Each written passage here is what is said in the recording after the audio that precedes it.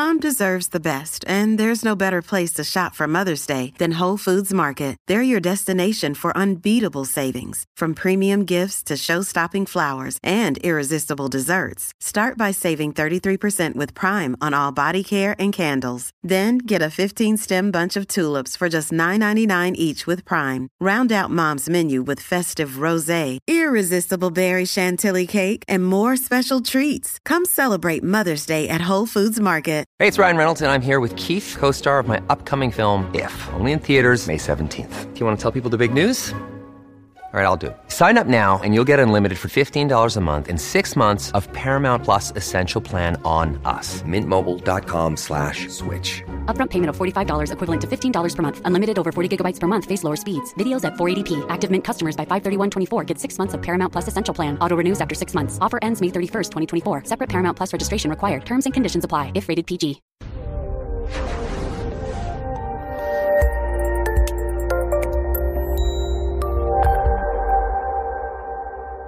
The 2021 Wellness Retreat is an opportunity for clinicians and non-clinicians to enjoy fall in Tennessee and maybe even a leaf change while you take a deep dive into learning about the mind-body connection and strategies for improving your overall well-being. Up to 21 CEUs will be available for clinicians, but again, you don't need to be a clinician to attend. The retreat is being held October 20th through 23rd at Cumberland Mountain State Park and is limited to 60 people to allow me to have plenty of time to interact with everyone. Go to allceus.com/wellness to see the detailed schedule and download the registration form. I look forward to seeing you there. I'd like to welcome everybody to today's presentation on endocannabinoids and mental health. I'm your host, Dr. Donnelly Snipes. Today, we're going to explore the roles of the endocannabinoid system in mood disorders, cognitive disorders, autoimmune and inflammatory disorders, pain, and stress. But we're going to start out by learning a little bit about the endocannabinoid system. That's just one of those fun things to say. When I took anatomy and physiology, sternocleidomastoid, which is one of your neck muscles, was one of my favorite words. And now endocannabinoid. It doesn't take much to humor me, I guess. But your endocannabinoid system are your natural cannabinoids. And your cannabinoid receptors, your CB1 and CB2 receptors, are the ones that are activated by cannabis and cannabidiol, which is CBD oil. Excuse me. So what we're talking about is the body's natural cannabinoids. The ECB, or endocannabinoid system, targets both monoamines, which are your neurotransmitters, and the HPA axis. For those of you who are new, the HPA axis is your threat response system or your stress response system. It kicks off when your body believes that there is a threat, either physically or cognitively, and causes your body to dump cortisol and a bunch of excitatory neurotransmitters and hormones in order to give you the energy to fight or flee. So the ECB system targets, and again, I know I'm repeating myself, but it targets both neurotransmitters and the HPA axis. But it's one of those interesting systems that is not one direction or the other. It's one of your regulating systems. It can help downregulate. It can help upregulate, just depending on which neurons are triggered. Both monoamines and the HPA axis are dysregulated during the stress-induced psychiatric disorders. And they've found recently, as they've started to investigate the endocannabinoid system, that it also may become dysfunctional. All right, so let's let that sink in. Sometimes the causes of the neurotransmitter imbalances or the HPA axis dysregulation could be due to a dysfunctional endocannabinoid system. So your underlying pathology that is causing the dysfunction may require a different approach in order to fix it than SSRIs, for example, because SSRIs, in terms of depression, are going to increase the amount of serotonin. But if there's an underlying pathology that's causing low serotonin, then people, if they want to fully heal their bodies may need to ask themselves, why is it that my serotonin or my norepinephrine or my GABA or whatever it is that's causing their depression is out of whack? Hyperactivity of the endocannabinoid signaling in the endocannabinoid system contributes to excessive intake and storage of high-calorie foods.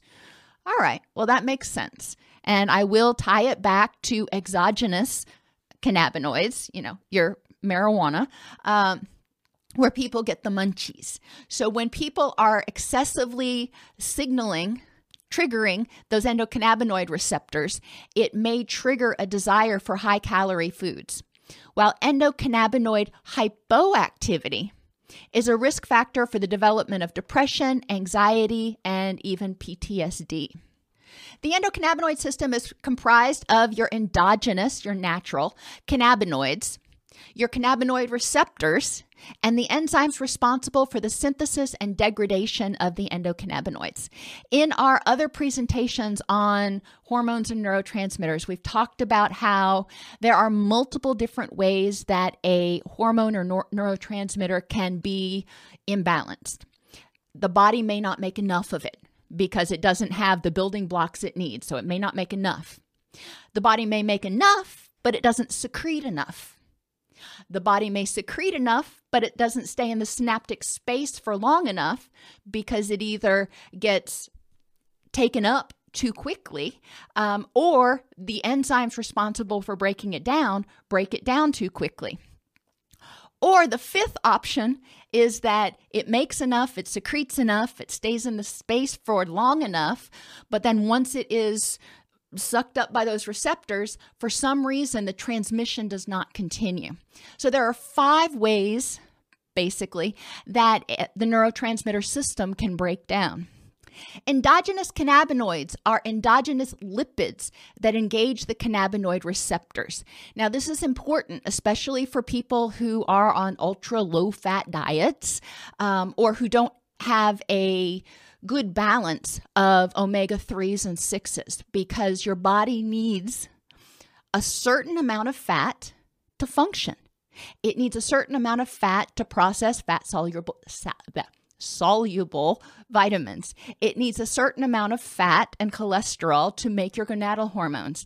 And it needs a certain amount of fat, which lipids is another word for fat, in order to create the endogenous cannabinoids, to create those chemicals that people are so often trying to supplement.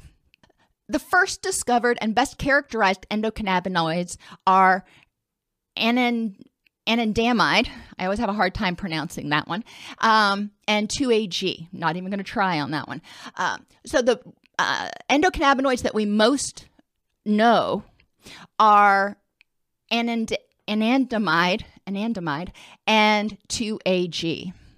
Both 2-AG and anandamide are agonists. That means they upregulate the CB1 and CB2 receptors. Those are our 2 primary cannabinoid receptors. Now, CB1 is more prevalent in the CNS, in the nervous system.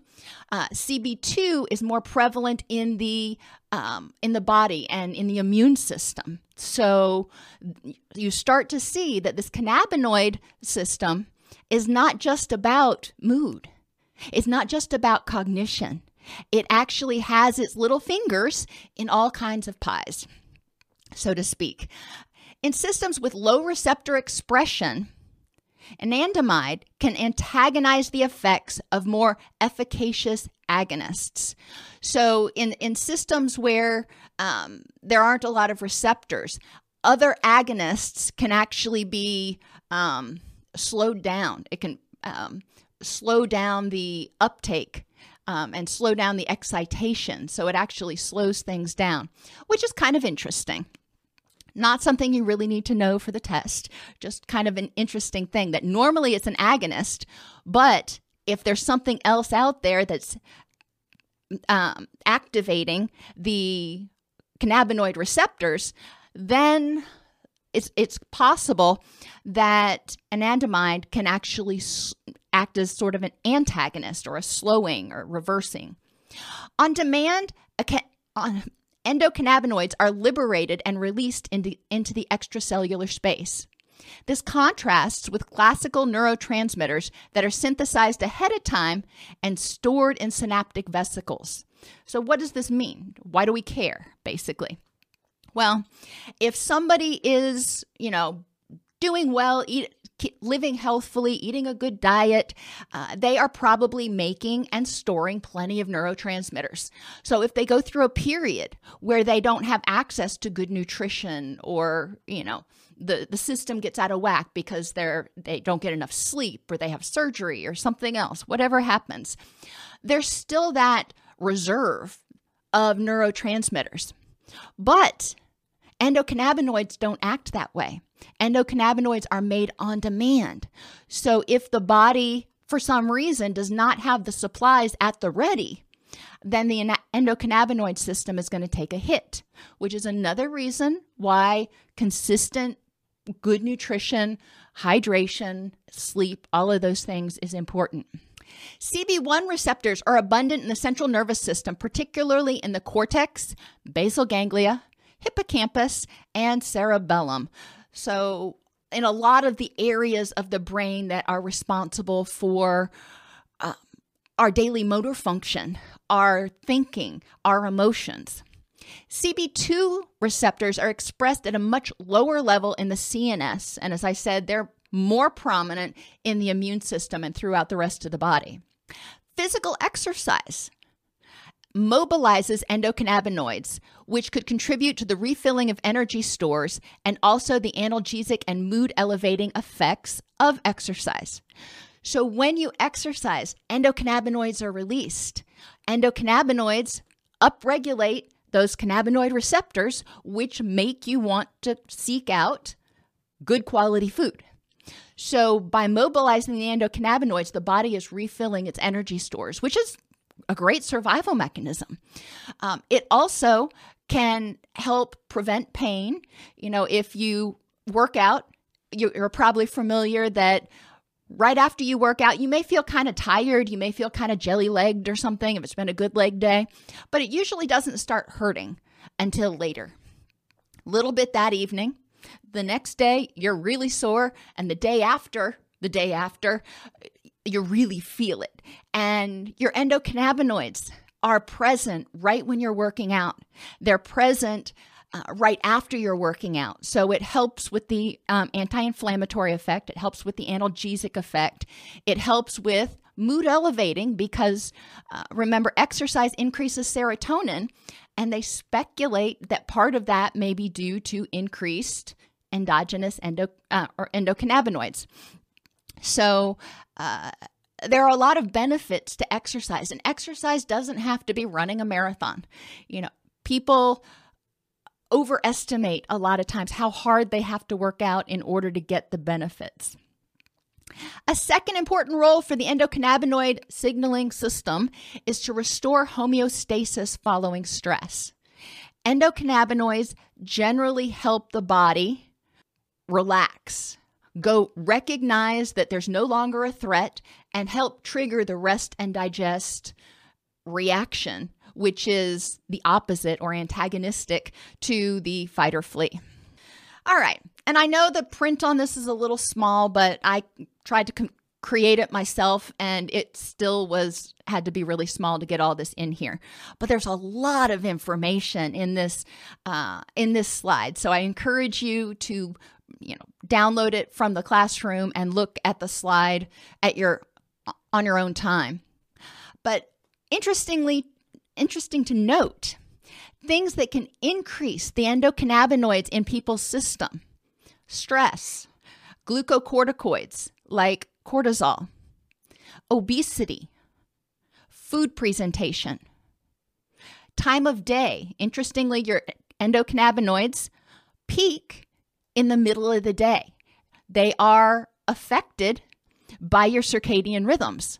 Your circadian rhythms are affected by your sleep, and your sleep is affected by your circadian rhythms. You start to see how all these things start to intertwine.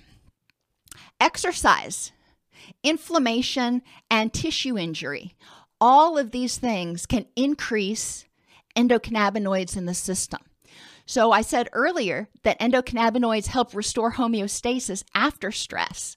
Well, they're also involved in the stress response. So at the beginning of the presentation, I wanted you to conceptualize the endocannabinoids as a regulator. They're sort of like the traffic cop for some of the systems of the body. They're, when they're letting traffic go in one direction, and then they decide, okay, now it's time to make it go in the other direction.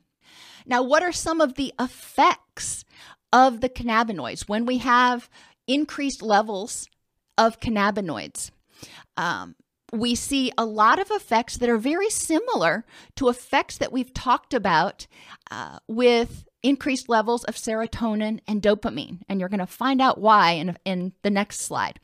But as cannabinoid receptors get activated, it affects the whole body and your HPA axis and your monoamines, your neurotransmitters, results in elevated mood and reduced anxiety, increased food consumption. It promotes lipogenesis. It promotes, unfortunately, cirrhosis. It can decrease satiety signals, and it can decrease pro-inflammatory cytokines. So there are some good things and some bad things with cannabinoid effects. And part of it is whether CB1 or CB2 are being activated, and that's just way too much to get into today.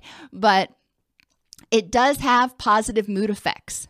It can lead to increased consumption of high-fat, high-sugar foods, which can be not so good. It can decrease satiety. So increased or a dysfunctional endocannabinoid system that's ramped up can contribute to binge eating, can contribute to some eating issues and obesity. But as I said earlier, it also can contribute to reduced anxiety, elevated mood, and decreased inflammation. We want to examine with each individual, why is it you're eating, for example? Are you hungry?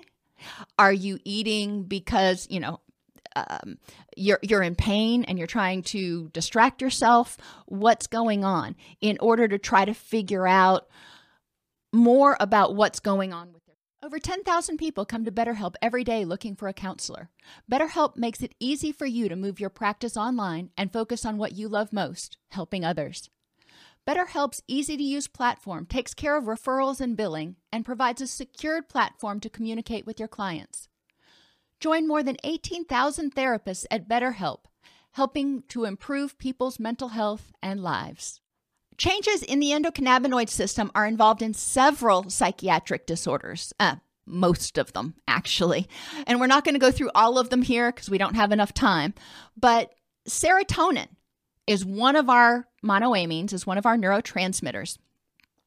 The endocannabinoids reduce serotonin release in the CNS via the activation of the CB1 receptors.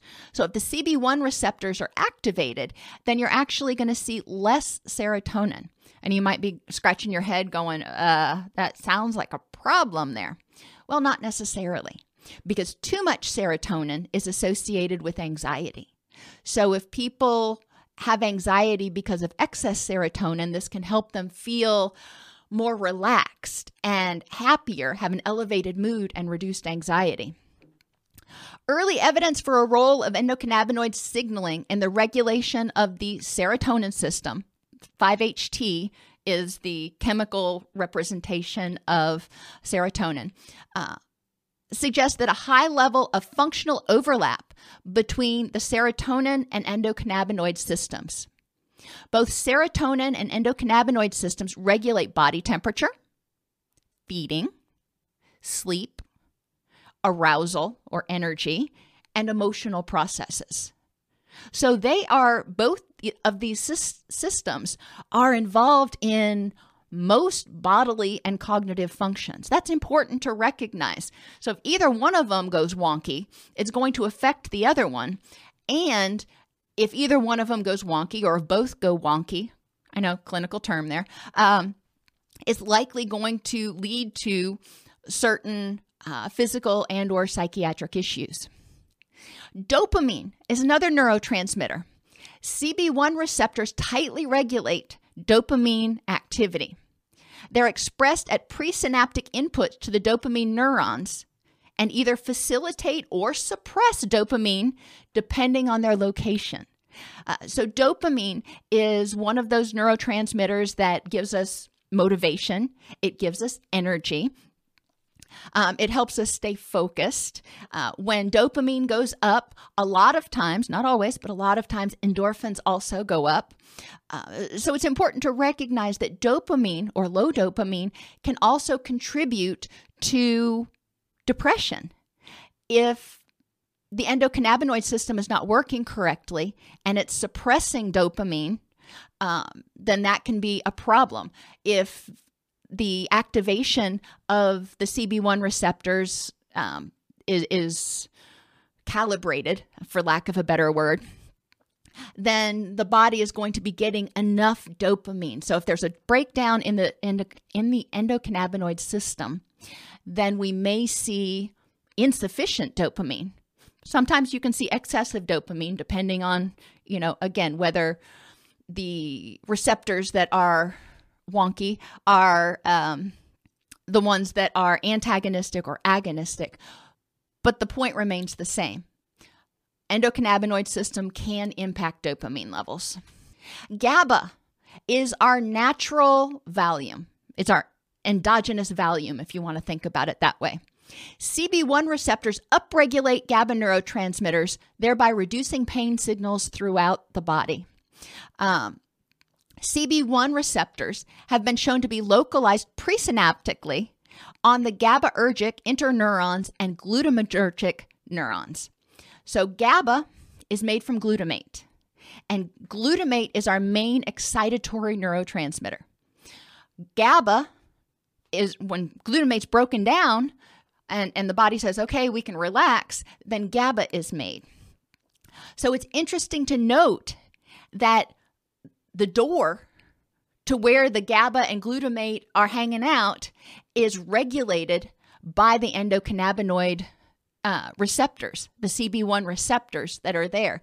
So if that bouncer, if you want to think about it that way, if that bouncer is not doing his job correctly, then there may be a breakdown and not enough GABA will be made, or there will be too much activation of glutamate.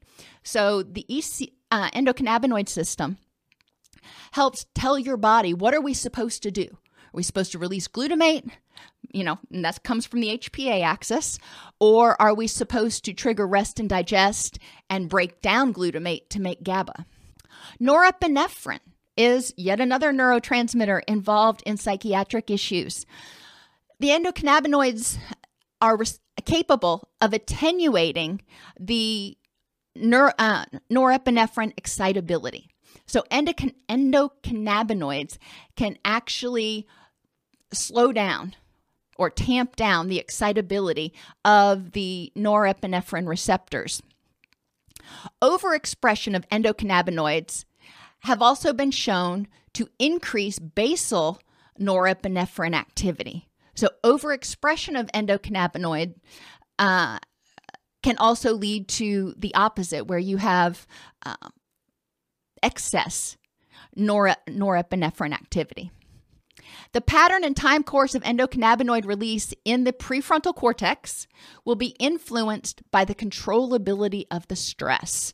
And I wasn't exactly sure where to put that, because a lot of stuff is dumped into the body when people are under stress. You have your glutamate, your norepinephrine, your adrenaline, your thyroxine, a ton of stuff, cortisol. But they did do a bunch of studies, and they found out that when people believed the stress to be more controllable, it altered the release. It altered the pattern as well as the amount of endocannabinoids that were released into the system. Obviously, when they perceived the stress to be more controllable, there was less of a surge and there was quicker return to baseline. There was quicker down regulation. And if you remember, in people who are prone to emotional dysregulation, including those that eventually go on to develop diagnosable borderline personality disorder. When they become dysregulated, they stay upregulated for longer, and it takes them longer to downregulate. It's not that they perseverate, but it actually takes them physiologically longer to downregulate, which indicates that there may be something going on in that endocannabinoid system. But there's a lot of different places it could come from. But people with borderline personality disorder and those who tend to habitually dysregulate and exist in what they perceive as invalidating and unsafe environments perceive stressors as much more uncontrollable as those who live, who are not highly sensitive, who don't dysregulate, and who live in a safe environment. So it is interesting that one way that we can help people regulate their endocannabinoid system, and by virtue of that, regulate to a certain extent their HPA axis, is by helping them feel a sense of safety and empowerment in the face of stress. Evidence suggests a link between the CB2 receptor dysfunction and an increased risk for schizophrenia. Well, that's interesting because CB2, as I've mentioned multiple times, is not nearly as prevalent in the central nervous system in the brain as CB1. But they have found that there are links between CB2 dysfunction and schizophrenia. Dopamine receptor stimulation increases anandamide levels. So as dopamine goes up, anandamide goes up. Remember, there are multiple endogenous opioids. I'm sorry, not opioids. There are multiple endocannabinoids that exist. We've really only begun to study 2 of them so far.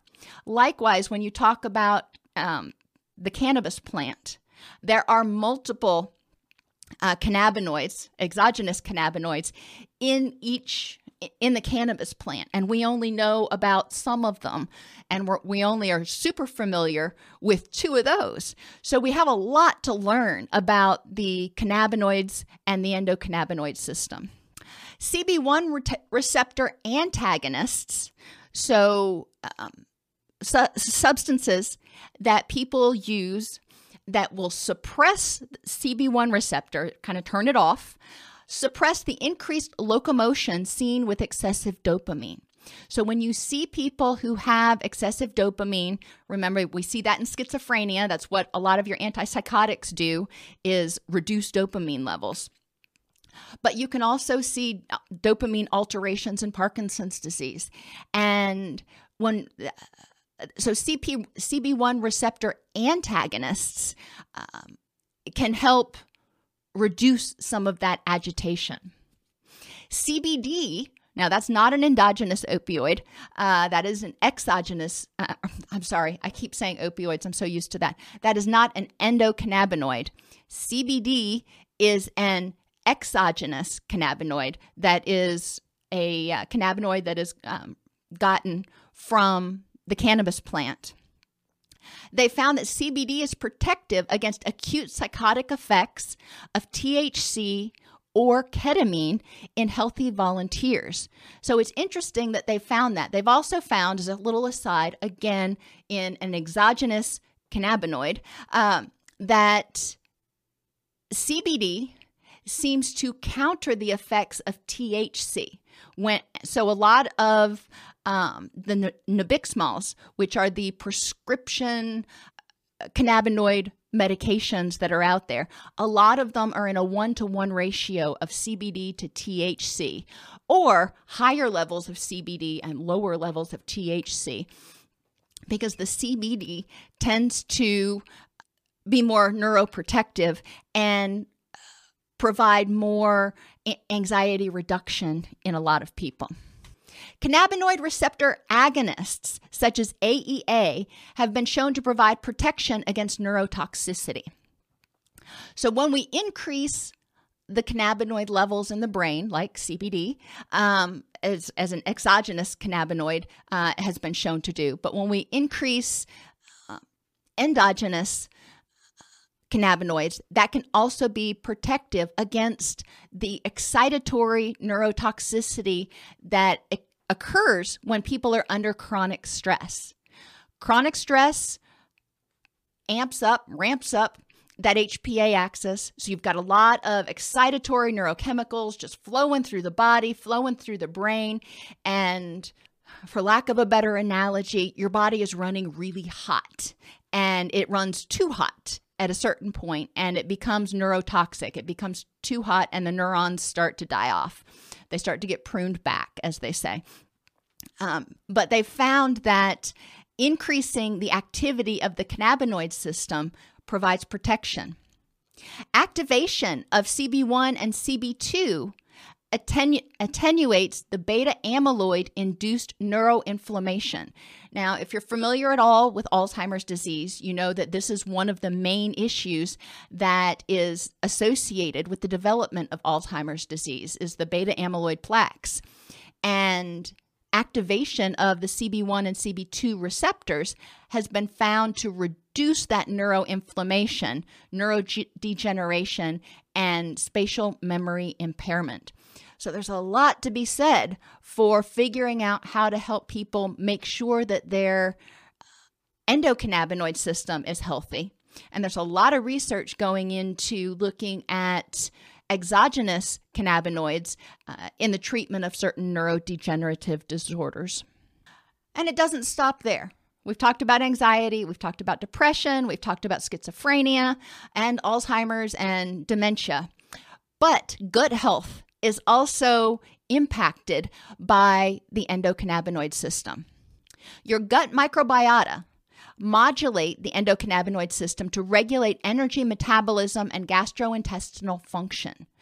So the two of them work together to figure out what needs to happen. If the gut and the brain, in the gut-brain axis that is connected by the vagus nerve, if that axis is saying bad stuff is happening, fight or flee, then the endocannabinoid system will alter energy metabolism in order to make sure that the body has sufficient resources to fight or flee. Then once the threat has passed, it alters our hormones, our ghrelin and our leptin, in order to promote hunger, and so we can refill those energy stores. The endocannabinoid system is a key modulator of gastrointestinal physiology. It influences our hunger and satiety, which is our ghrelin and our leptin, our immune function, our mucosal integrity, motility, secretion, and visceral sensation. So it affects how our tummy feels, how quickly stuff moves through. Remember, when it's time to fight or flee, then the body tries to clear out as much stuff as possible because it doesn't have time to focus on digestion at that point in time. When we're resting and digesting, then things are going to slow down a little bit more. And the endocannabinoid system is responsible in part for helping to regulate the speed of gut motility. We've talked about leaky gut, and in your gut, serotonin is made. 90% of your serotonin is made in your gut, and 5-HT mucosa helps line the intestinal systems, and that keeps some of the toxins from the digestion of food and breakdown and all that other stuff, some of the ickies from your intestines, from leaking out through the porous membranes that are your intestines. When the mucosa, because our gut microbiota is not healthy, because we're not making enough serotonin to support that system for whatever reason, and this often happens under stress, when your mucosa becomes thin, then bad things can permeate into the body, which promote systemic inflammation, including in the brain, and we know that systemic inflammation is associated with depression. Mucosal integrity is important. So we want to make sure for mood, not just for immune system functioning. In terms of immune system functioning, autoimmune disorders are basically the body attacking itself, or a rogue immune system, a hyperactive immune system. And in autoimmune disorders, one of the key features, or the key feature, is inflammation. Back to what I just said. We know that systemic inflammation is associated not only with depression, but with autoimmune disorders. And one of the causes, or contributors, not causes, contributors to a dysfunctional immune system, or lack of mucosal integrity, or even poor nutrient absorption, can be a breakdown of the endocannabinoid system. Increasing evidence shows that the levels of endocannabinoids and or cannabinoid receptors are altered in patients with intestinal dysfunction. So there's direct evidence pointing to the fact that people who have intestinal dysfunction have a wonky endocannabinoid system. And the body has tried to adjust. It's tried to alter. It wants to maintain homeostasis, but it may not be able to figure out how to fix the machine. So ultimately, the person ends up experiencing problems. People with diverticulitis, inflammation of the diverticula, celiac disease, irritable bowel syndrome, inflammatory bowel disease, and even colon cancer have been shown to have a dysfunctional or alterations in their endocannabinoid system. That's important to look at. With the exception of colon cancer, that's a whole other thing. All of these, diverticulitis, celiac disease, irritable bowel syndrome, and inflammatory bowel disease, are all associated with increased inflammation and with problems within the gut system. Denise asked, for someone with IBD or other diseases who may need a bowel resection during their lifetime, what would that resection contribute to their endocannabinoid system? My guess would be, and I am not a gastric surgeon, that taking out the diseased portion of the bowel that is not able to repair itself may contribute to healing of that endocannabinoid system, because the body quits having that hyperactivation of the HPA axis from the signals coming from the gut going, there's a problem here. So if you want to think of it this way, people who have irritable bowel syndrome or some sort of intestinal dysfunction that is perpetual, they are in pain a lot, and it ends up causing ulcers and things like that. Basically, that's like having the online and alarm bells going off 24/7. So there's easy to use a signal takes care going off from somewhere in your body, telling your brain 24 hours a day, hey, there's a breakdown, clean up on aisle 3, please. So my guess is that, again, and it's only a guess, would be that if it gets to that point where that tissue is just done, that it probably would help the body regain homeostasis through that resection. But that's a really good question. Activation of the CB2 and adenosine receptors leads to a decrease in oxidative stress and inflammation.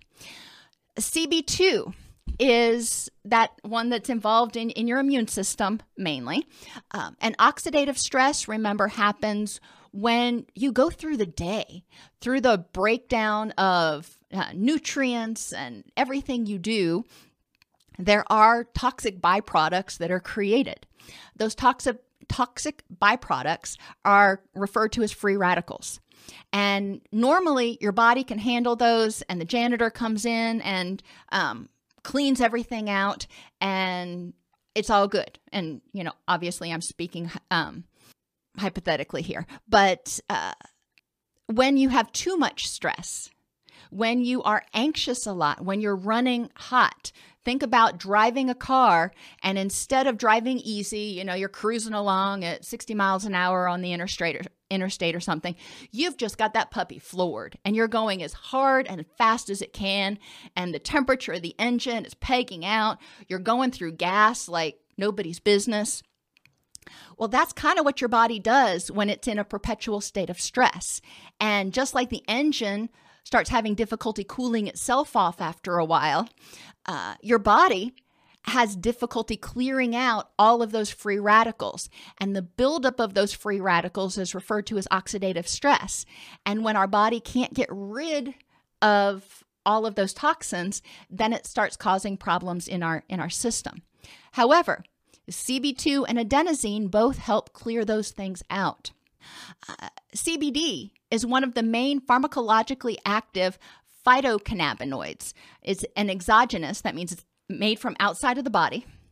But phyto means it's made from a plant, obviously. It comes from the cannabis plant. But it is one of the main pharmacologically active phytocannabinoids. THC is the other one. CBD is not psychoactive, but it has many beneficial pharmacological effects.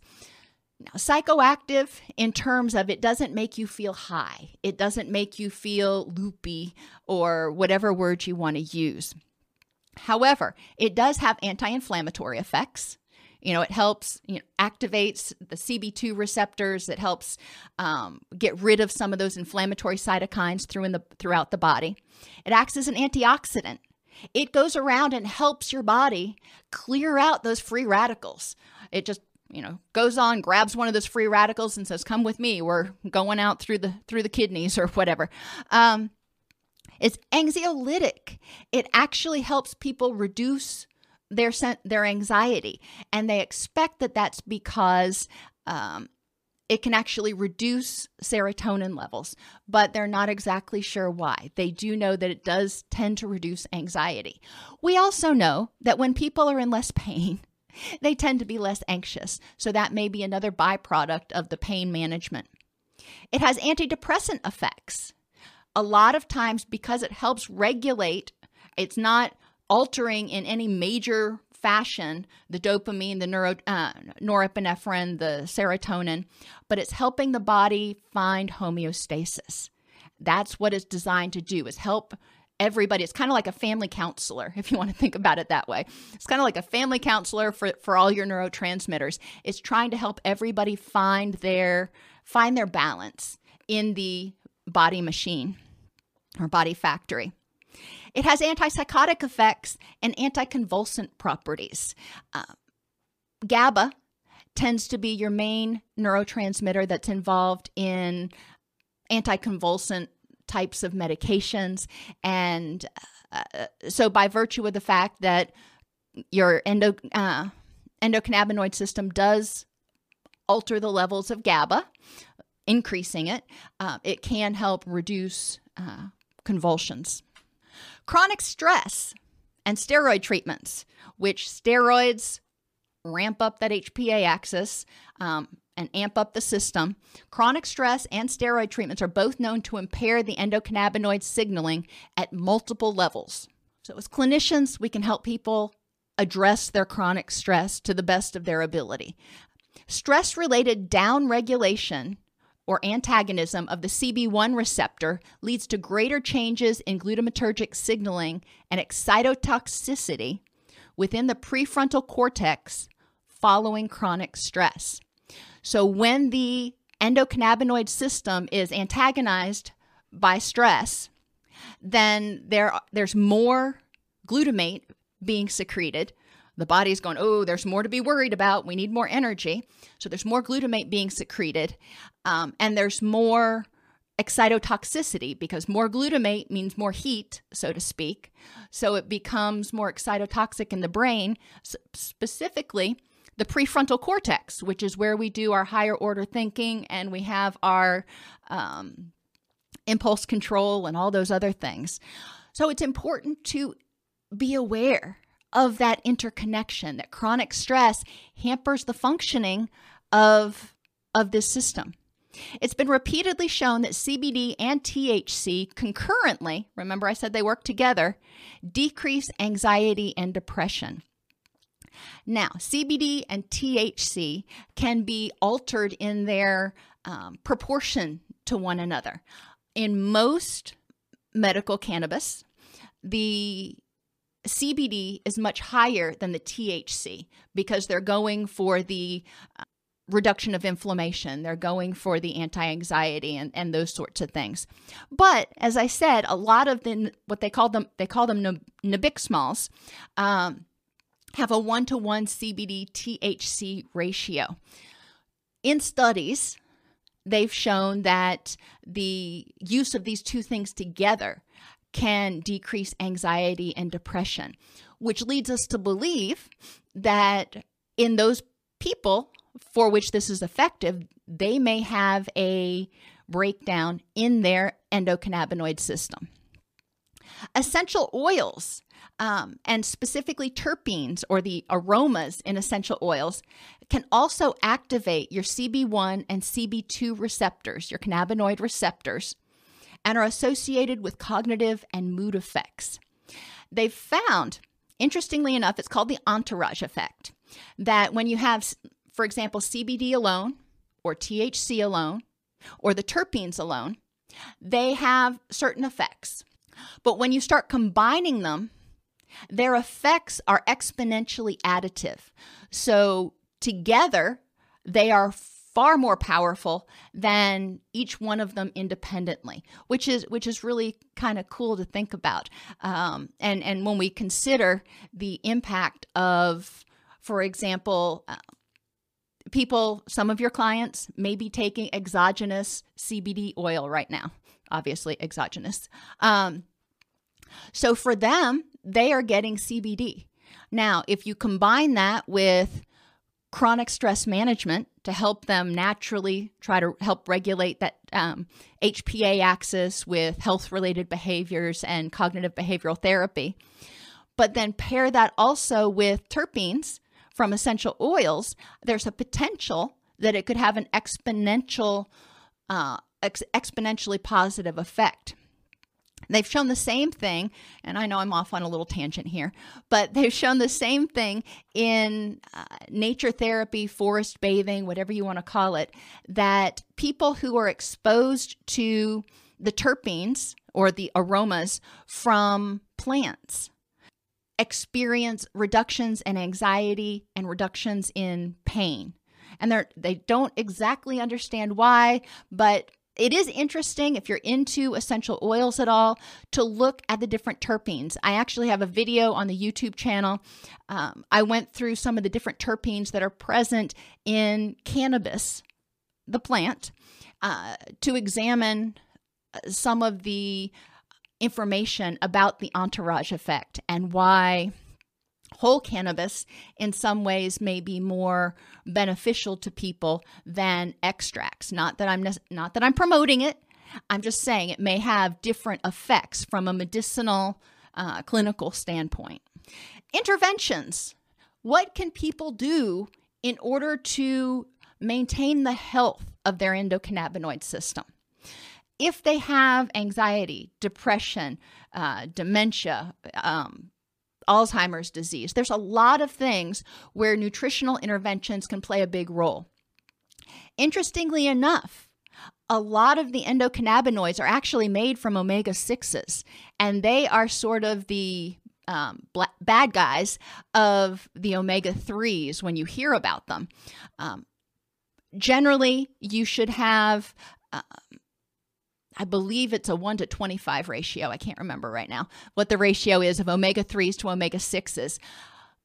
Americans have way blown out that ratio. We tend to have a very, very minimal level of omega-3s to omega-6s. So omega-6s are still important, but omega-3s are also important in regulating inflammation and keeping the endocannabinoid system healthy. So you don't want to eliminate omega-6s. I don't know that that's even possible to do. You don't want to eliminate them, but it's important to try to get that ratio back in balance. Flavonoids. Those are the substances that are in those really colorful fruits and vegetables.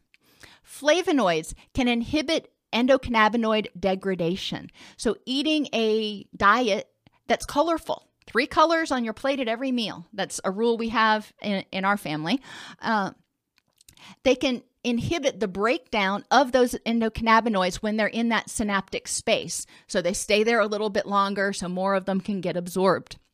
Meditation can increase your endocannabinoids. When you are starting to relax, your endocannabinoids typically go up.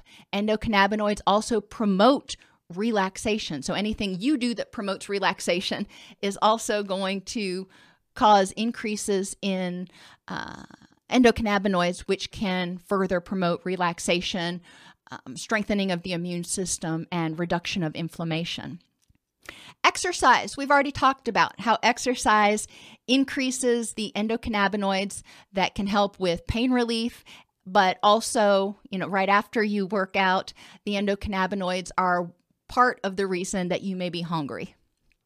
And sex. I threw that in here because whenever I can find literature that actually supports that as a, positive intervention, I always try to give people the benefit. But sex can also cause a confluence of release of different neurochemicals that promotes increases in the endocannabinoids in your body, which promotes neurogenesis, neuroprotection, reduced inflammation, improved immunity. There's lots of good things that happen. So the endocannabinoid system interacts with most other bodily functions and neurotransmitters, including your circadian rhythms. So if your circadian rhythms are out of whack, your endocannabinoids may be out of whack. And when you're hungry and when you're satiated, may be out of whack. Problems in the endocannabinoid system are associated with chronic pain and inflammation, GI disorders, gastrointestinal disorders, mood disorders, neurodegenerative disorders like Alzheimer's or Parkinson's disease, and even metabolic disorders.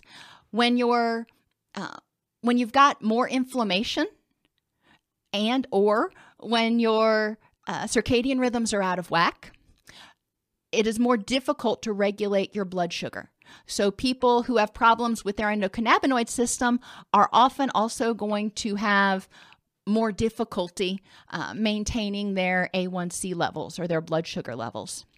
Now that is a down the road consequence. There are a lot of people who have dysfunction in their endocannabinoid system that don't go on to develop metabolic disorders. So you don't want to use that as a rule out factor. It's also interesting to note, as long as I'm here and we've got a little more time, that up to 25% of the population in America is pre-diabetic and doesn't even know. Just let that sink in for a minute. People who are pre-diabetic, their body is already having difficulty managing their blood sugar levels. They're already insulin resistant, as they say. Endocannabinoids are created partially from lipids, particularly those omega-3s and 6s. So eating a diet that is has some of the healthy fats. Obviously, moderation is the key everywhere. And reducing HPA axis activation and increasing serotonin and dopamine will all increase endocannabinoid levels. So some of the ways, if you go back to any of my presentations on aromatherapy, there are a lot of essential oils that actually have been shown, and you can go into PubMed and read the journal articles, or you can just click on the links in the presentations. But there are a lot of essential oils, the terpenes in the essential oils, that actually do increase levels of serotonin and dopamine. So that's another one of those non-pharmacological, for people who don't want to be taking a bunch of medications. It's something they can talk about with their doctor. I know we went through a lot. Are there questions, any other questions about the endocannabinoid system or the endocannabinoids and mood or cognitive disorders?